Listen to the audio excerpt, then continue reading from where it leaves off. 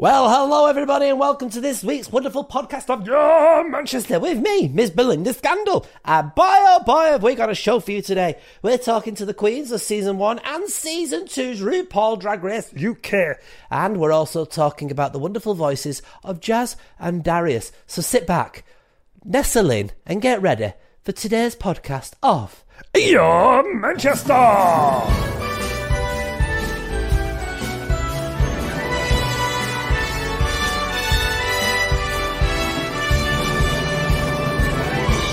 Now, as drag queens come, this lady doesn't like to make it easy, everybody. She hangs from the ceiling, she'll use angle grinders in the most inconvenient of places, and she is quite simply very, very different. This is Crystal. How are you, my love? Are you okay? Hi, baby. I'm blushing after watching that video. I haven't watched that since a year and a half ago. Gosh, well, look at that makeup. But you've stuck to it, though. You've always stuck to your guns, and this is what I like about you. You've stuck to your guns, and you've been the character that you wanted to be. And how's that worked out for you? Yeah, it's worked out all right, I guess. I don't know if that is what I just try and be myself, and sometimes that means sticking to my guns, but usually it means being a pretty laid back person. Actually, I don't see myself as someone who's like, must be my way. Now you say laid back, but well, we'll find out. Now you say laid back, but what you've actually done is you've hung from the ceiling. You've had your angle grinder. Now, what type of a queen does it take to want to do something like that, as opposed to just putting on a sequin gown and a red wig? It takes someone who is desperate for attention, and I think it just shows how hungry I am for a bit of attention. And I know that I can't necessarily command a stage with my dance skills or my comedy skills, so I've had to find other ways of keeping the show interesting. And you know, before you knew it, I was hanging upside down from my stilettos and grinding sparks out of my crotch. I mean, because we all know that drag's not the most comfortable thing. I'm ignoring that. And we know that drag is not the most comfortable thing in the world to do, but you've took it to a fair level, haven't you? Yeah, I like to think so. I'm still not bored of it, which is what's great. I think I was worried that I would get burnout after being on the show and it would start to feel like work. And sometimes it does, but for the most part, I just still really love doing it. And I love coming up with new concepts and new looks and new characters. And it's great that I get paid to do that. Now, you went out of RuPaul's Drag Race Season 1 after lip-syncing with Liverpool's finest, the Vivienne. How was that experience? Allegedly the finest. Yes, allegedly. Don't you get me in trouble. How was that for you? What was the experience like? Well, that was my second time lip syncing, so I think I kind of knew. I didn't feel like I was gonna barf and crap my pants at the same time like I did the first time. But the writing was on the wall at that point. I knew I was going home, because, and I don't know if you remember that episode, but I got emotional and Untucked, and it was because I knew. Real? Oh God, yeah. But because you're so tired and you're so isolated and you've got no support system, and you have to find all of the confidence and all of the strength to do that show from within yourself. And that's why Vivienne was such an amazing competitor, because she just came in knowing that she was the absolute shit. And I came in knowing that I was medium. So what's the best way to tackle it then? For instance, if Season 3 came to somewhere, I don't know, maybe started filming in Manchester or something like that, what would be imagine if it was filming there. Yeah, what would I say to any queens? I would say no. Believe your own hype. You've got to know you're the shit to do that show. Sorry, it's probably not. No, you can swear. It's fine. It's not a problem. Okay, fine. You've got to know that you are the shit, and you've got to believe it. And that needs to be something that you can hold on to. Whatever other competitors throw at you, whatever the judges say to you, whatever the producers say to you, you have to still believe that you are the best damn thing in the entire world. What's happened since you've left Drag Race then? What have you been up to? Oh gosh, just like inbox flooded with nudes, global domination. Really? It's been great. I mean, obviously it's hard to keep perspective because the last year has been a bit shit, but I'm so fortunate that actually the platform that Drag Race gave me has allowed me to keep working over the last year, and I've managed to keep doing my drag and still make a bit of money. It wasn't exactly the year I'd had in mind. I was supposed to be doing a show at Edinburgh Fringe, and I had all kinds of global tour dates, which was going to be amazing. But, everyone's in the exact same position, and I've come out of it really pleased with what the kind of year I've had, really. And I've produced a podcast, which has just finished season 1 with World of Wonder. It's called The Things That Made Me Queer. And we've just had that greenlit for season 2. So there's been lots of stuff bubbling away. Yeah. So for all these drag queens that maybe don't think that RuPaul's Drag Race is a good idea for them, would you say it is? I think it's never going to hurt. It's always going to take your career to another level, even if you go out first or even if everyone hates you. But, it's also incredibly hard, and it puts you under a lot of emotional stress. So from a career point of view, I'd say it's always a good idea. But if you aren't feeling like your brain can handle it, then that's probably a really good sign not to go for it, because it's a fucking endurance test. Yeah, because it's not just what we see on the programme, is it? I've heard stories that you put in these hotel rooms, you left there for basically the entire season, wheeled out just for a bit of filming, wheeled back in, no contact with anybody. Is that about right? That's about right. And beyond that, you're worried the whole time about how the audience at home is going to see you, and if they don't like you, they're going to turn on you, and the bullying online, like, that's a real thing. So there's lots of ways it can go wrong as well. But Belinda, I'm sure they'd love you. I can't lip sync. That's the thing. Honestly, I've tried lip syncing many, many times, and I always end up looking like a Gareth Gates tribute act. Do you know what I mean? My lips are all over the place. Just stand on that stage and just make the noise of that alcohol gel just rubbing into your hands. I could listen to you do that for 3.5 minutes, no problem. Well, the offer's there whenever you want that, Flower. I need to get back to Canada anyway. Do you still go back to Canada? Yeah, I haven't been since January last year, and I'm desperate because I've got a new baby niece who I haven't met yet. So, but yes, as soon as the flights are open, I'm there. I'll come with you, Flower. Thank you so much for your time today, Crystal. Honestly, lovely to meet you. Lovely to meet you too. It was watching you on the program. You were so you, and not these carbon copy things that you tend to see on that program. You were you, and it was lovely and refreshing to see. So it's the only person I know, so brilliant. This lady literally has theatre pouring through the very veins of her existence. Please welcome Vinegar Strokes. How are you? Whereabouts are you? Thank you. How are you, my love? I'm all right. Where are you calling from today? I am calling from North London. Oh, it's posh there, isn't it? Smoke, but north of it. All right, lovely. Now, before we go any further, my production manager dared me to ask you the name Vinegar Strokes. Explain. Well, do you want the clean version or the family-friendly version? Well, we've had Crystal on and she's already let everything go. So now you explain to us, Flower. Oh, she voided her bowels again. Oh, God, not again. So basically, Vinegar Strokes is basically, in the most kind of basic way, it's the face a gentleman will pull just before he, releases the beast of love over his partner's body or tissues. Nice. And you decided to change it to Strokes for what particular reason? Well, that's always been part of the name. So I suppose if we're having a stroke, we're all good. So yeah. Yes. Now, you're not just a queen that's appeared on the television. You have appeared in the theatre, the sensational theatre, in Everybody's Talking About Jamie. Yes. That was what, 2 years ago now. If it feels like a lifetime ago, but yeah, I've done my fair bit of West End and tours and lots of theatre stuff. So yeah, it's a really kind of nice, varied thing to do. I've really enjoyed it. It's really good. So that makes you a bit of a showbiz queen, then, doesn't it? A little bit, just a little bit, a tad. Yeah. How would you sum up the character of Vinegar then? How close is it to you as a person?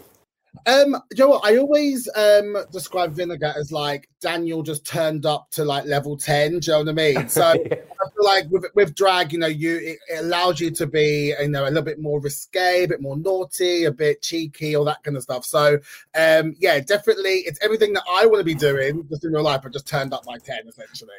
Lovely. Now, explain to us the definition of hodgepodge, please. Well, I mean, hodgepodge has been a thing. Like, obviously, I was christened that by RuPaul. Before that, I thought I was full glamour and for everything, but evidently hodgepodge. To me, hodgepodge is now kind of taken on a life of being, again, just that version of me turned up to 10, colourful, loud, and just kind of very, very expressive in that kind of way, and no fear. That's definitely what I put right. No fear.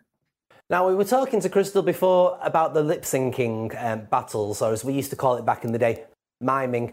How was that for you? I want to really try and get people to understand how that feels when you're put into that position in front of the judges.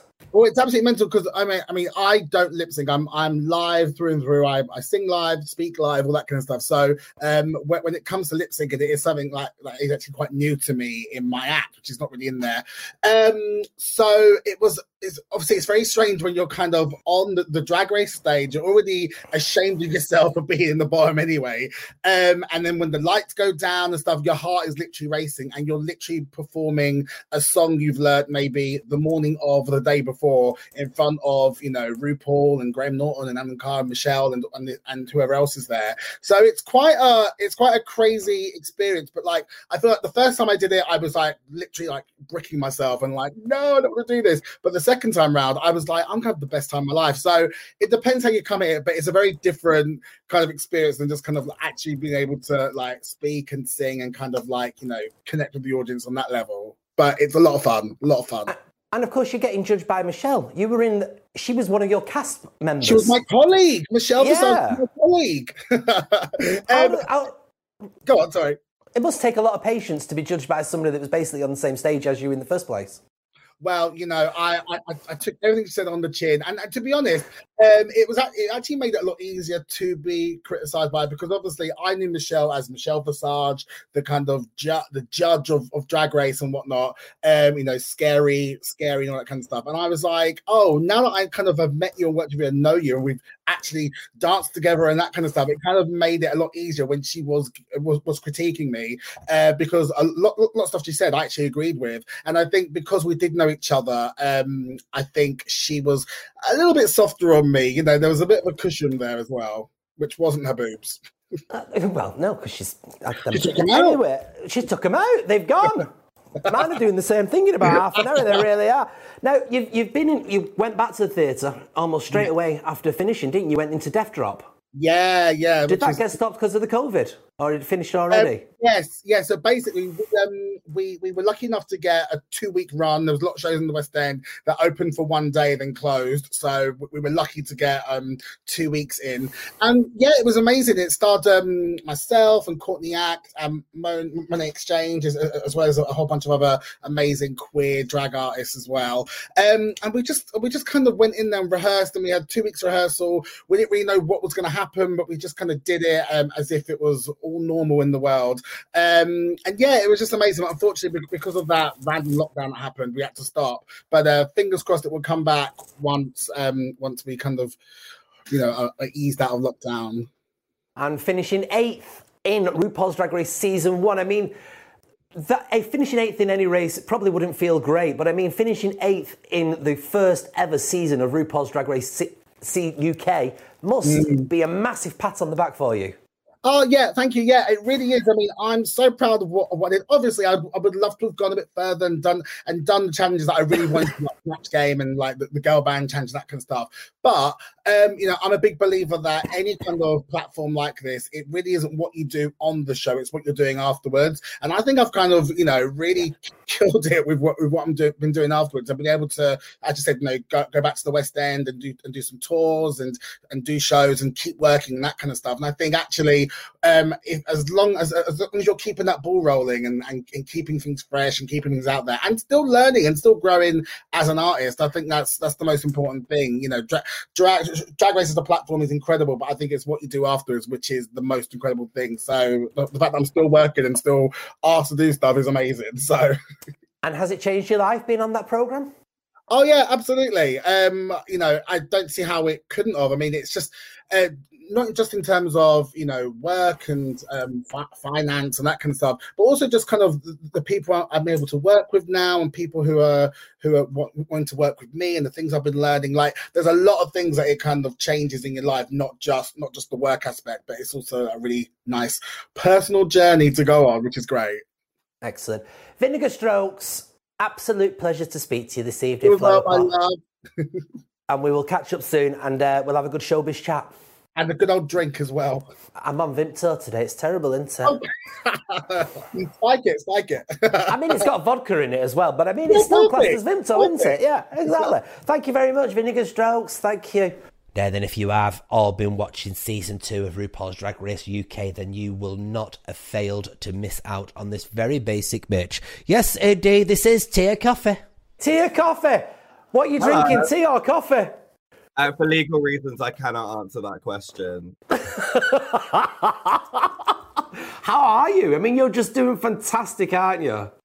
I honestly just having the best time. You'd think getting eliminated from a show... Oh, spoilers, sorry, I got eliminated. Getting eliminated from a show. You'd think that would be a bad time, but I'm just having an absolutely gorgeous time. And we match. We love a bit of purple. Nah, it's all about Cadbury's. So, other chocolates are obviously available. Now, listen, you were on that show, and a lot of your fellow queens were constantly niggling at you, calling you basic. Now, explain to me what was going through your mind as them queens were saying basic. Did you think that you were up to par? Did you think you weren't up to par? What was your emotions? I mean, people prioritize different things, don't they? They obviously have a massive focus on fashion and aesthetics, and their makeup is gorgeous and they look pristine every time. And I was, busy writing my own Edinburgh Fringe sellout shows. I don't think that's basic personally, but here we are. Because that's a lot what they don't see, isn't it? A lot of people see you're either this or you're that. And if you're not part of what I class as the obvious RuPaul mould, then you're kind of taken to town a little bit, aren't you? I mean, you've proved that the word basic isn't necessarily a bad thing anymore, haven't you? Oh, and yeah, that's why I put it on my merch, available from Tuck Shop. It's true though. Like, it was something that I got called, and it kind of like was said. If you think about how many times you heard people call me basic on the show, bear in mind that you're seeing like 48 hours condensed into one. So imagine how many more times I heard it. And it kind of like lost all meaning. And I was like, actually, it sounds pretty camp now. I'm fine. Basic bitch. Go for it. Was you rubbing your hands in glee thinking, oh, I've got a catchphrase. That means instant more merchandise, more tickets sold, and more wonderfulness? No, I was like gently weeping in the corner, being like, Veronica saved me. They keep saying it. No, but it was, do you know what? It's a fun thing. And now I look back on it, I'm like, it's pretty funny, to be honest. People were commenting on your outfits, and without being the outfits that you were wearing, were they what they were because you didn't have the money or the funds, or was it that you didn't have the ability to create, or you didn't have a person to make the costumes for you? It's a weird situation because obviously when you look at the US version of Drag Race, they're on season 13. So by the time they get that phone call, there have been over a decade worth of designers and people that you can contact and all of that kind of thing.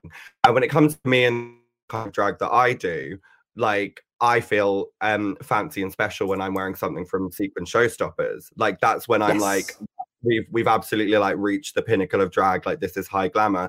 Whereas for the other contestants that they put on this season, like, you've got people like Ahura, who trained in fashion design, who has her own sort of aesthetic, and the fact that she does that is super impressive. So like, it's, if you had me and Baggerson together, I wouldn't look out of place. But it was just a different sort of different season. I mean, the main mantra within RuPaul's Drag Race is, if you can't love yourself, how are you supposed to love somebody else? How does it make you feel when 4 of your legends are lined up there and they're basically picking at you and telling you, do this, do that? How does that make you feel? You're in a competition, so it feels like advice that you should be making a note of. Of course, when they say we need to see a waist and a better silhouette, and I'm like, did you not see episode 3? I can't sew. What do you want me to do with this information? I literally cannot do anything about it. So just pray and hope that the next runway is something that I want to wear. But it's difficult. But now I look back on it, I'm like, I just actually feel so much love from Graham and Michelle and like Rue herself. I kind of feel like she was almost in my corner a little bit, sort of saying like, do this and you'll get onto the next one. So yeah. I actually don't feel horrible like watching it back. I feel like quite uplifted. Well, I mean, it's not stopped you, has it? I mean, let's just take a look at what we've got here. We've got this bit of music coming out now.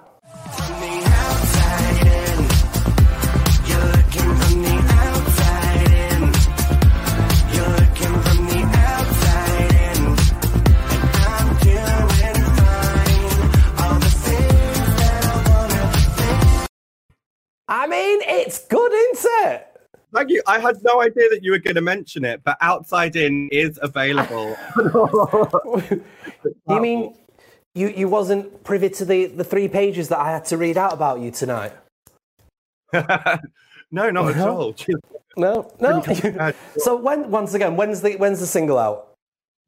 So it's out now. It came out on Friday. The music video came out today. It's so exciting. I literally can't believe that I've had the opportunity to like work with the writers Tom Aspel and Little Boots, just absolute icons. And how can anyone be having a bad time? Like, this is just the most great opportunity and the greatest platform, and now I get to like play pretend all the time, and it's great. Well, this is it. I mean, a lot of the queens in there, they'll go and they'll disappear. We'll not hear from them again unless, there's an event going on at the Ritz or something like that. You, however, you've brought our song. You've got this going on, you've got that going on. Your diary must be quite full at this present moment, even though we're still in COVID. I bet you're booked all the way for the next few years, aren't you? Oh, I mean, it could be fuller. Please feel free. Throw a booking my way. I could never complain. I just want to do as much as I can because it's like the luckiest thing. I don't think, getting on the show, some people may feel like it's like, I deserve it, like this is my moment. And I'm just like, right place, right time. Very lucky that the casting team thought they'd like fit in with what was going on. So just that feeling of feeling so like grateful and fortunate for the opportunity is hopefully gonna motivate me to keep doing things and hopefully do good things. Lots of good things. We really hope we see more of you. You're just one of them queens that's come that I'll be honest, that I've not heard of before. But now I guess I'm going to not hear nothing ever about you because you're just going to not stop. It's going to be brilliant. So Tia Kofi, thank you very much for your time today. No, thank you for having me. You look gorgeous, by the way. Thank you. We'll meet at some point, I'm sure. Staying with the thought of reality shows, everybody, the ever popular reality shows, this one has gone from strength to strength. But did the boys go from strength to strength in it? The boys, of course, of which I am referring to, is Jazz and Darius, a.k.a. Touche. Not bad. How are you? Not bad. Taking it in turns to speak, because you're twins, aren't you? Exactly. We need to not step on each other because we always talk at the same time, so... You talk at the same time. 2 is always better than 1, especially when you look like you do. Now, listen, boys, you don't know what to say to that, do you? How was the competition for you? We spoke to 2 drag queens today, and they, of course, had to appear with judges RuPaul and, chat show hosts. But, I mean, you're there in front of Sir Tom Jones. I mean, it doesn't get much bigger. Tell me about the experience when you first see him turn around. It's so surreal. We didn't even notice that we had a turn. So, like, I think it was 3 seconds after we stopped singing, I just saw like a white light. They don't have that noise, the... Oh, they don't? No, it doesn't happen. There's just a white light. And then, as you can see, we kind of fell into each other's arms. It was a weird experience.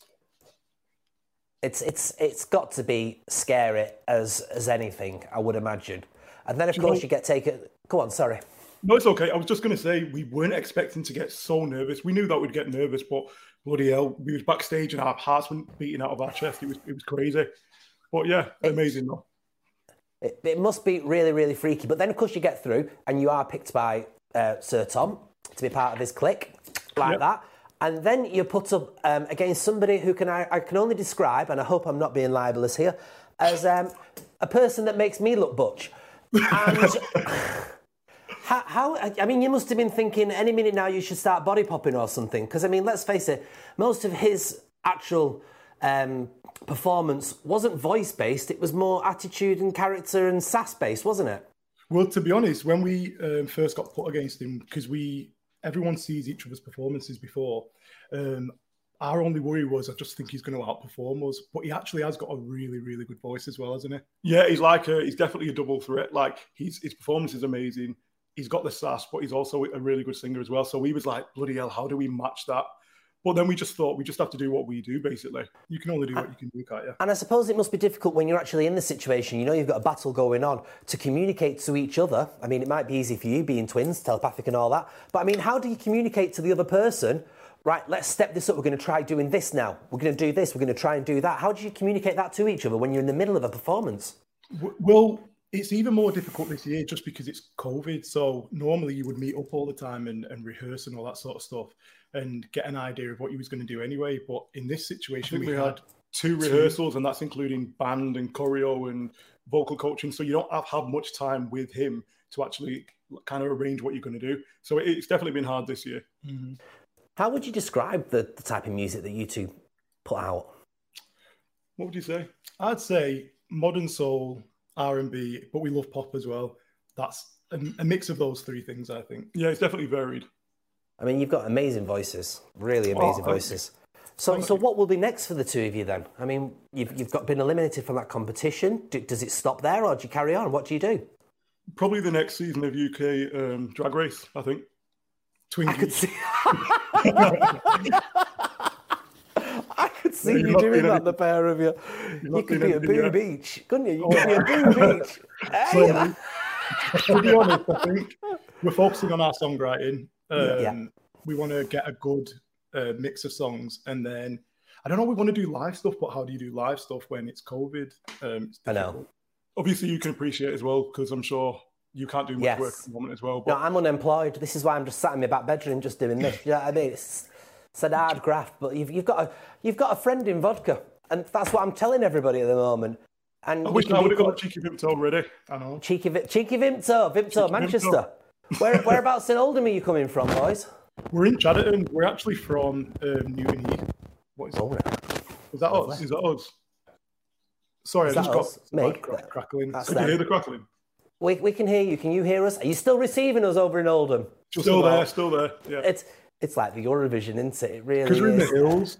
But we're in Chadderton. We're from Newton Heath. Yeah. So we're from Manchester. And is the singing a full-time job for you? Not at all. It's been completely on the back burner. We did a little show called The X Factor when we were a bit younger. And that was, we got to the actual stage where you sing in front of the judges in the massive arena.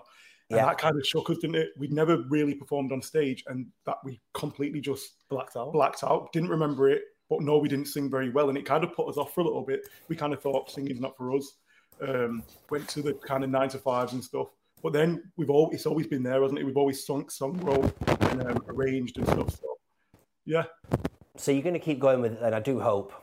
100%. Yeah, definitely. It's kind of reignited our passion for it, for sure. Definitely, yeah. And I think we're just going to, as soon as we can, just do as much as we can. We just want to be out there, getting people to hear our songs and, performing as much as possible. Well, what we'll do when we get back to our proper studio shows, boys, they've got an open invitation to come and perform in our lovely little studio here. We're more than happy to have you here. Oh, we'll definitely take that. Yeah, that'd be sick. We'll hold you to that. Yeah, we will. You can hold me to that, because then I get to see you in 3D. And then you've got no excuse for me not to cuddle you either, because by the time it's then, you'll get cuddled, won't you? And that's just the way it's going to be. That's the way it's going to be. Touche, Jazz, Darius, thank you so much for your time this evening, and absolute best of luck. Keep staying strong and keep doing exactly what you're doing, because it's fantastic. Well, we couldn't let tonight go without speaking to this gentleman. He's, of course, a patron of Your Manchester, and it looks like he's going to be reunited with his very lovely medals. Of course, it is Mr. Carl Austin Behan, OBE. You're going to get your medals back. I mean, we spoke about this for years. How does it feel? No, it's fantastic. And I think that the thing is, it's took 21 years for this to happen. And for a lot of LGBTQ plus veterans, this is, why they had the medals taken off them in the first place. Mine was a civilian medal, but it was given to me in a military in a military situation, so I wasn't able to wear it. But people who've served and people who've pre-2000 had them cut off them, and that is just wrong. And they'd earned those medals. They'd been to battles. They'd been in Afghanistan. They'd been to Basra. They'd been all over the place, and they'd done things, and yet, because of their sexuality, had these medals stripped off them. But Carl, aren't you serving Queen and Country? Isn't that what you sign up for, to serve the Queen and Country? Yeah, therefore, you do. Who makes the decision on your behalf that you're not getting the medal in the first place? It was the government. I've got it in writing, knowing that it was the government, because I don't blame the armed forces for it. It was a case of the government should have made that decision. And as I say, it took 20 years for him to apologise, and it's taken 21 years. I just hope now that this is the next step for some of those wrongs to be made right, because the gay ban, as it was known, it wrecked lives. People were kicked out. People lost their homes. They lost their families. They lost everything. I've been very lucky. I've turned things around for me. But at the same time, 24 years ago, I could have gone to military prison for 6 months. And this is only 1997. I know we've had this conversation before, but it's to remind people. And I think, remind people of what we've achieved in such a short time. But it is only a short time. And as I say, people went to prison for it. You were kicked out. I was left homeless. I lost all my friends. I just struggle, Carl, to understand how you could, still speak so highly of the armed services, the army, the navy, and all that, when basically you gave your life to them, and that wasn't good enough, just because basically, in a nutshell, where you wanted to put your penis. Do you know what I mean? It's as simple as that, isn't it?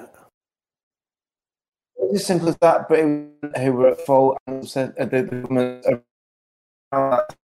And as I say, I don't in writing sort of say, how sort of passionate I get about the word homosexual. I hate the word homosexual because it's written in a derogatory term against me. But it was the government that never brought that to Parliament. I wrote to Tony Blair. I've got letters from the Prime Minister's office. I've got letters from Graham Stringer's office. I've got letters from the MOD, all stating the fact that it wasn't a priority for the government at that time to even have the conversation in Parliament. So I have nothing. I've got no disrespect for the armed forces, because I think that if the government had made the decision, then the armed forces would have acted on that. So I don't blame the armed forces, and I'm still as passionate today about the Air Force, and I still have reoccurring dreams to go back in, and I still have reoccurring dreams of what. And the thing is, my life would have been completely different. So that's I've got to look at things in a different way. So how will you get refamiliarized, for want of a better word? I think the word repatriated with your medals. How's that happen?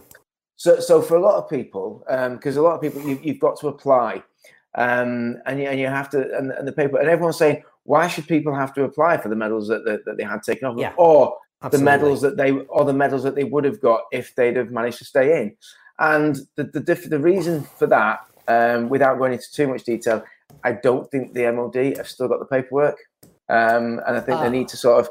I think it was one of the things that, we're going back 21 years. We're going back at least 40, 50 years for some people. They probably never thought that they would ever be in this situation that they were going to give back the medals. So it was probably one of them cases where people have now got to fill in the paperwork. They've got to put their service number in. They've got to put where they served and the time that they served. So I'm guessing it's going to be like an exercise for themselves for the MOD to sort of go through the paperwork to sort of see, actually, would they have got that? Have they got that? Would they have achieved that? Would they have got the long service? Would they have got the, so I think the main part of it is sort of making sure that people do get them who want them, because don't forget, there'll be people who don't want the medals because they were treated in such a horrific time. Being put in prison then, being put in prison for that, you'd have been treated as vermin, and that's what we've got to remember. We will indeed. And we're going to have to wrap it up there, unfortunately, Carl. But thank you so much for coming on today. I just think it's brilliant, and that's why I wanted to get you back on the show. I said we had a full-packed show for you, and boy, oh boy, did we have a full-packed show for you. Make sure you join us next week as we are talking International Women's Day in the North, everybody. Yes, indeed, I'll be joined by Caroline Whitehead as my co-host. You're in for a treat. and I'll see you all soon on next week's podcast, only of Your Manchester.